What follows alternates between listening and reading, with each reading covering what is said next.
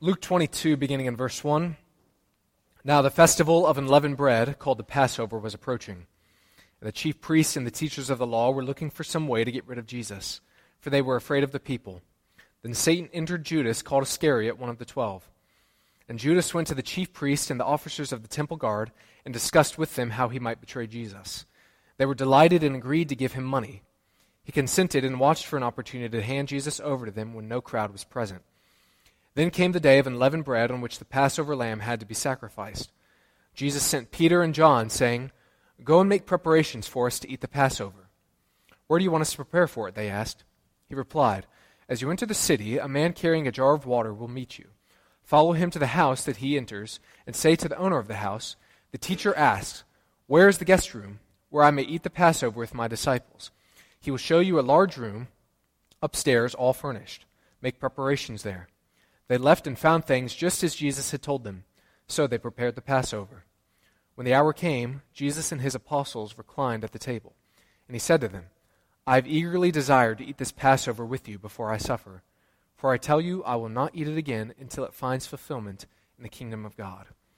The word of God for the people of God. Thanks be unto God. You may be seated. Sometimes when you read the Bible, don't you ever read it? You're rereading it probably, and you come across different verses or passages, and you just think, I don't remember that being there. That's kind of surprising. I think sometimes that happens in the bizarre fashion, particularly when you read the Old Testament. I don't know if any of you all have cracked the Old Testament open recently. I just got done reading through Leviticus, and there's just some verses in there I was just, wow, I did not remember that was in the Bible. If you don't know what I'm talking about, I encourage you to crack open Leviticus and read through it sometime soon. So sometimes it's in that bizarre sense, wow, I don't remember that, but also, there's also a good sense. Like, wow, that's pretty cool. I don't remember seeing that verse before. And to me personally, that verse in this passage comes in verse 15. Read through the Gospels a few times, but verse 15, I completely forgot about it. But Jesus says to his apostles, to the 12, sitting around the table, "I've eagerly desired to eat this Passover with you before I suffer." Do any of y'all remember that verse, just out of curiosity? That Jesus eagerly desired to eat the Passover with his disciples. See, we're familiar, you might be familiar with communion, and of course the all-famous line that Jesus said, "This is my body, this is my blood." And he breaks the bread, passes around the wine, right? We remember that. But how many of us remember that phrase that Jesus was eagerly desiring to eat the Passover with his followers? In the original Greek there, it's the same root word used in both words, eagerly and desire. So it's as if Jesus is saying back to back, I have desired to eat this Passover meal with you. Or in modern day vernacular, think if somebody says, "I love ice cream," versus "I love ice cream." Okay, just communicate something a little bit more. And that's certainly what the case is going on here in Luke chapter 22. But you have to ask the question, why is that the case? Why is Jesus eagerly looking forward to this meal? I don't think it was to literally chow down on the bread and the juice. I don't think that's what he was eagerly looking forward to, just having a meal physically like that. But also, I don't think, just kind of, reasoning through the text, I don't think it's because Jesus was eagerly looking forward to the company he was going to be sharing. What do I mean by that? Well, one of the kind of typical questions you might ask somebody when you're trying to get to know them is, or you might see in one of those booklets about, for example, at home I have a book, I think it's called 1001 Questions to Ask to Get to Know Somebody.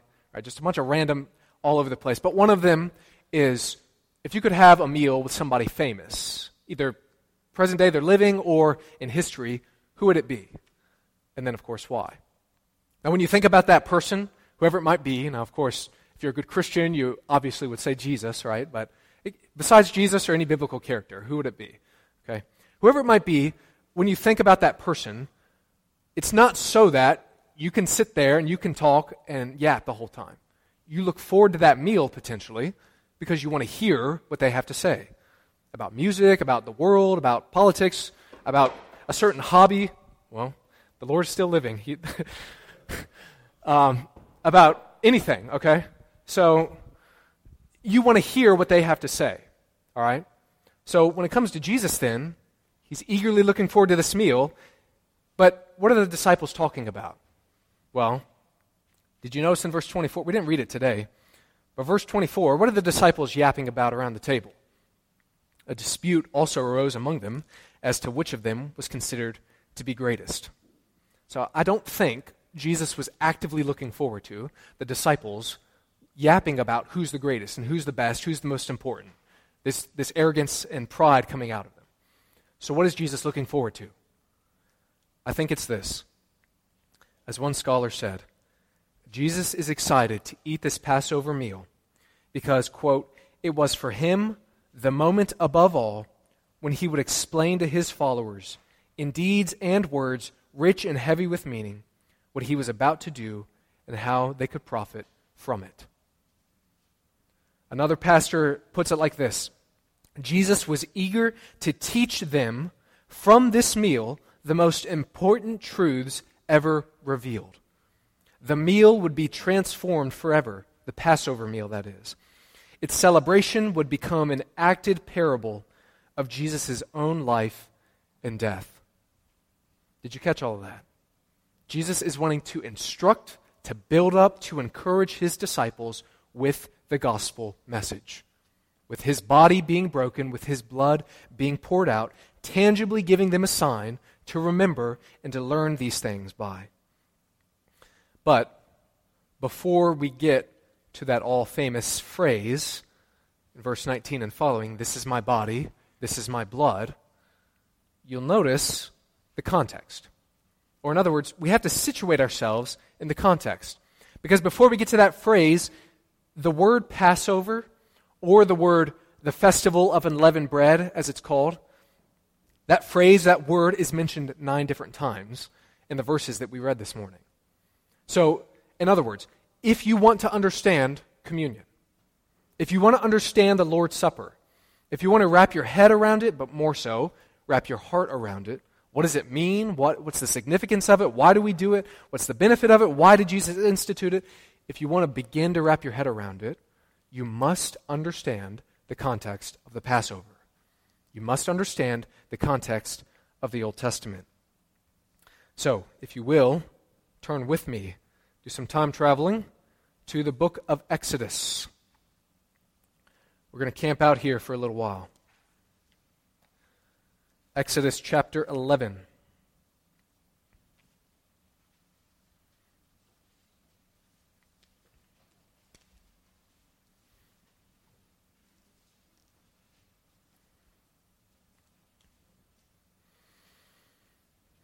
Exodus chapter 11, what's going on? What's going on in the text? Well, keep in mind, God's people, known as the Israelites, they are trapped in Egypt. They're bound in slavery. Many of you may have seen, I think it's a good movie, The Prince of Egypt. It's a nice musical from, I think it's DreamWorks Animation that made it. It's not perfect, but it's a decent depiction of what happens. God's people, they're enslaved in Egypt. They're under harsh brutality of Pharaoh lording over them, forcing them to make bricks under the hot sun, and really just pushing them a lot harder than any human being needs to be pushed. Now, the Lord, in chapter 3, he appears to Moses through the burning bush. Some of y'all might be recalling some of these stories. God appears to Moses through the burning bush, famously tells Moses, hey Moses, I want you to go before Pharaoh, to tell Pharaoh, let my people go. Okay? Many of you might know that. So, Moses wrestles through that. I'm doing some big summaries here. Pharaoh refuses. Moses and Aaron go before Pharaoh. Hey Pharaoh, let my people go. The Lord God Almighty says this. Pharaoh says, no, I'm not giving away my free labor. These people work hard for me. They're mine. They're my property. You can get out of here. So, what does God do? he sends different plagues, different massive signs to confound, to topple the Egyptian rulers. 9 different plagues were sent prior, so we got just including frogs popping out of everywhere, the river turning to blood, hailstorms and pitch black darkness, and then Pharaoh still refuses to submit to God. But then the Lord announces the very last plague, the 10th plague, the one that would cut to the very heart of Pharaoh, which would be the death of the firstborn son amongst the Egyptians. This is what God announces in Exodus chapter 11. But then in chapter 12, the Lord gives specific instructions to the Israelites for them to follow. In Exodus 12, they're to take a whole lamb without defect. They're to slaughter the lamb at twilight, take some of the blood, and then put it on the doorpost and the doorframe to cover over their door, in a sense. Then Exodus 12, verse 8, tells us more instructions that they are to follow that very evening. That same night, they are to eat the meat roasted over the fire, along with bitter herbs and bread made without yeast. Then go to verse 11. This is how you are to eat it, with your cloak tucked into your belt, your sandals on your feet, and your staff in your hand. Eat it in haste. It is the Lord's Passover. So this is the very first reference in the Bible to the word Passover, right there in verse 11. But then look at verse 14 to 20. Because these are instructions that still serve the Jewish people, of course, in the first century, but even today. Verse 14. This is a day you are to commemorate. For the generations to come, you shall celebrate it as a festival to the Lord, a lasting ordinance. For 7 days you are to eat bread made without yeast. On the first day, remove the yeast from your houses, for whoever eats anything with yeast in it, from the first day through the 7th, must be cut off from Israel. On the first day, hold a sacred assembly, and another one on the 7th day. Do no work at all on these days, except to prepare food for everyone to eat. This is all that you may do. And then verse 17. Notice again, celebrate the festival of unleavened bread, because it was on this very day that I brought your divisions out of Egypt. Celebrate this day as a lasting ordinance for the generations to come. When you read the Bible, look for repeated phrases. Did anybody notice any repeated phrase or word in that passage that we just read? Let me hear you. What did you notice? Say it again.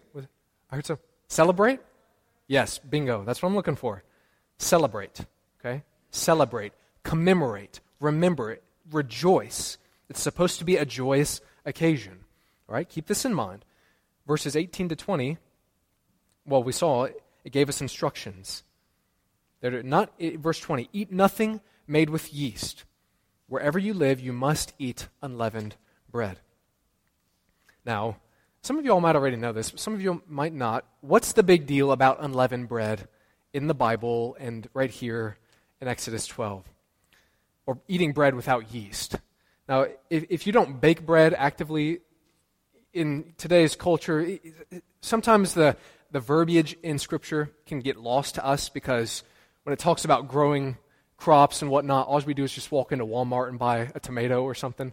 Or we're blessed with Mr. Ray Sr., who's done all the hard work for us, and we can just have the tomato ourselves. All right, same thing with bread. If you don't bake bread, all you do is walk into Walmart, you get the loaf of bread, you just don't get what's going on. But those of you who know, bread, typically, for it to rise, you need the yeast in it. You need to put the yeast, you need to activate it, and whatnot, and it needs to set. Okay, it needs time to set. Now here in Scripture, in Exodus 12, because God delivered the Israelites, because he showed mercy to them, and because Pharaoh would come right around and say, get out of here. This is the last straw. You, Moses and Aaron, you take your people, go with God's people, get out of here, and get out of here fast. Because of all of that, Israelites had to get out of there fast. They couldn't just mosey along and just say, let's just have a nice, let me put on a nice roast so we can enjoy one last meal in Egypt. No. based on the text here, particularly that one verse, at verse 11, you look at that, this is how you are to eat it. With your cloak tucked into your belt, your sandals on your feet, and your staff in your hand. Eat it in haste. It is the Lord's Passover. All of that language, the cloak tucked into your belt, of course having your shoes on, and of course having your staff in your hand, you need to hightail it out of there fast when it's time to go, because my deliverance is right around the corner. And that is where unleavened bread comes into the picture. You don't have time to let the bread rise. So therefore, make it unleavened, no yeast at all, so that you can take it with you and have something to eat while you're traveling. So, what's the deal with unleavened bread? It's a tangible, physical sign that would vividly remind them about God's deliverance and provision. Okay? So let's continue on a little bit. Verses 24 to 26. And perhaps this is the biggest question you might be wondering. Why celebrate? Why do this? Why do this in the first place? Verse 24. Obey these instructions as a lasting ordinance for you and your descendants. When you enter the land that the Lord will give you, as he promised, observe the ceremony. And this is key right here. And when your children ask you, what does the ceremony mean to you? Then tell them, it is the Passover sacrifice to the Lord, who passed over the houses of the Israelites in Egypt and spared our homes when he struck down the Egyptians. And the people bowed down and worshipped. The Israelites did just what the Lord commanded Moses and Aaron. What were they celebrating? Remember, there's a lot of language. Celebrate, commemorate, remember, rejoice. What are they celebrating? It's kind of two components. Being saved from slavery, being saved and delivered from God's wrath, but also being saved into the promised land, being saved into freedom, into deliverance. And this is certainly what you and I as Christians today celebrate. Being saved from God's wrath and slavery to sin, but also being saved into blessing and freedom in the Lord. So, Passover, what is it all about? It's about actively remembering what the Lord had done for his people. What is Passover all about? It's about God's people actively remembering how God had delivered them, how God had provided for them. But please know, when the Bible talks about remembering, it's one of the most frequent commands in Scripture is remember. When you see that in Scripture, it's not about reciting information to yourself. It's about reorienting your life around God's mercy. For example, as one pastor notes, in the Bible, a call to remember, especially when tied to a covenant sign or ceremony, is a vibrant, powerful, and participatory concept where we recalibrate our lives according to what's important. So think about it. Typical example, a wedding anniversary. When you remember that day, or at least when I remember that day, which is, for me, October 5th, I did get that right. I made sure to make a little note of that so I didn't forget it up here. When you remember your wedding anniversary, it is not about remembering dry facts. You know that. It is about recalibrating, reorienting your day, maybe the whole weekend or week, whatever it be, but reorienting your day around that momentous occasion, the vows that you made years prior. And what does that mean practically? That means buy flowers and chocolate, okay? So that makes sense, right? That's what it means to remember the anniversary. Now, when it comes with God, when it comes to remembering God's deliverance, remembering the Passover, celebrating, commemorating it, all these different things, it's about reorienting your life around God's deliverance, recalibrating your life around God's mercy. And Passover is a wonderful time, which for us today in our modern calendar falls right around Easter time, which that's intentional because of what Jesus does and unpacks a communion and infuses the Passover with more meaning and stuff. But Passover is a time for us to reorient our lives together around the deliverance, grace, and mercy of the Lord. That's what Passover is all about. So turn with me, if you will, back to Luke 22. Let me try to wrap all of this up, tie it all together.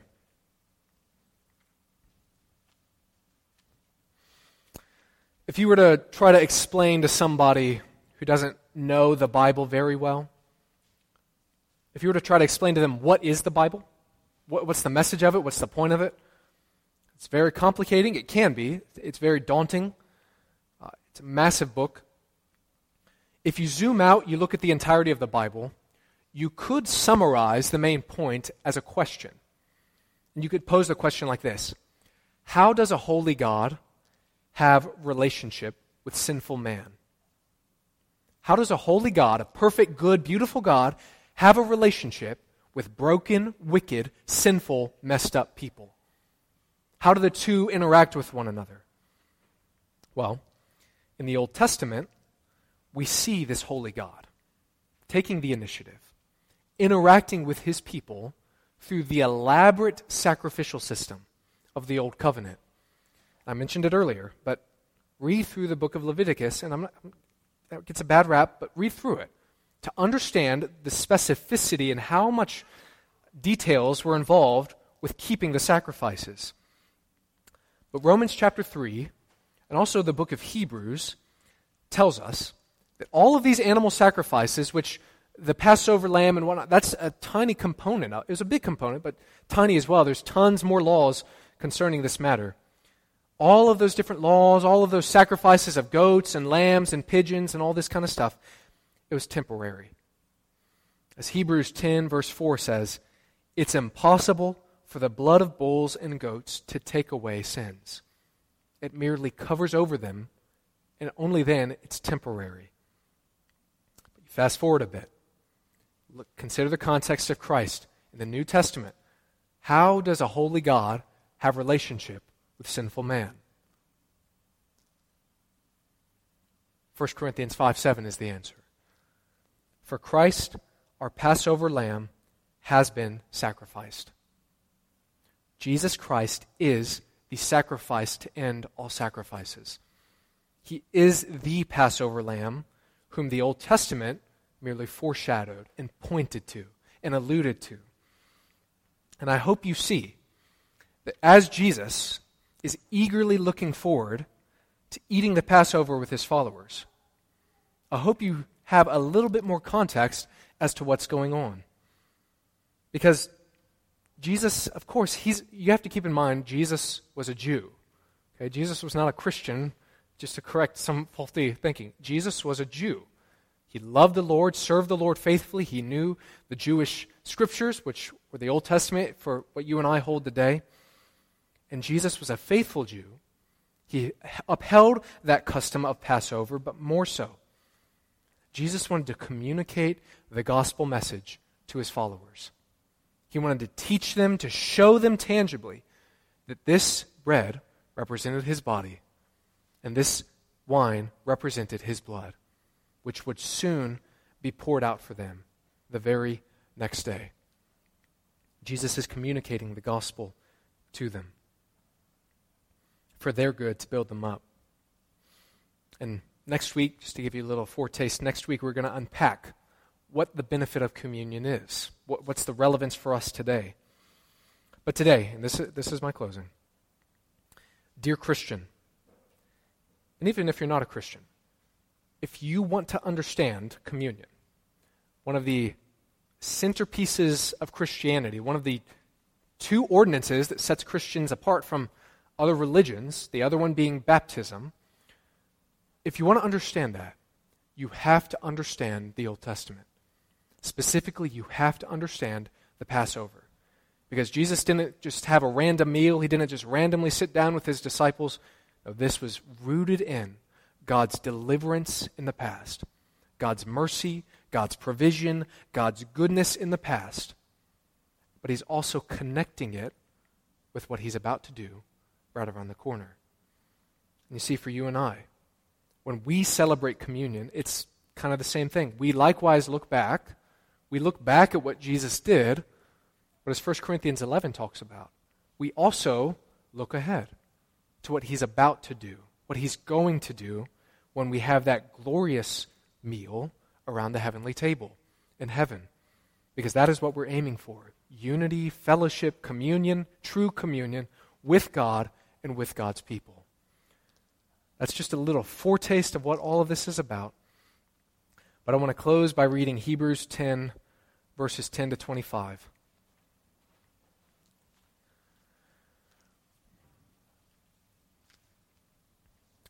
Because here, we don't know who wrote this book in terms of the human author. The Holy Spirit inspired this, of course. But Hebrews 10, verses 10 to 25, which I'll read and close with. This is a very beautiful passage that contrasts the blessings of the new covenant against the backdrop of the old covenant. Let me just say it again. If you want to understand communion, you must understand the Old Testament. I've heard some people say, I'm a New Testament Christian. I think it'd be more accurate to say I'm a New Covenant Christian, because the Old Testament is still very, very relevant for us. But Hebrews 10, verses 10 to 25. And then we'll close in prayer and the doxology. This ties everything together.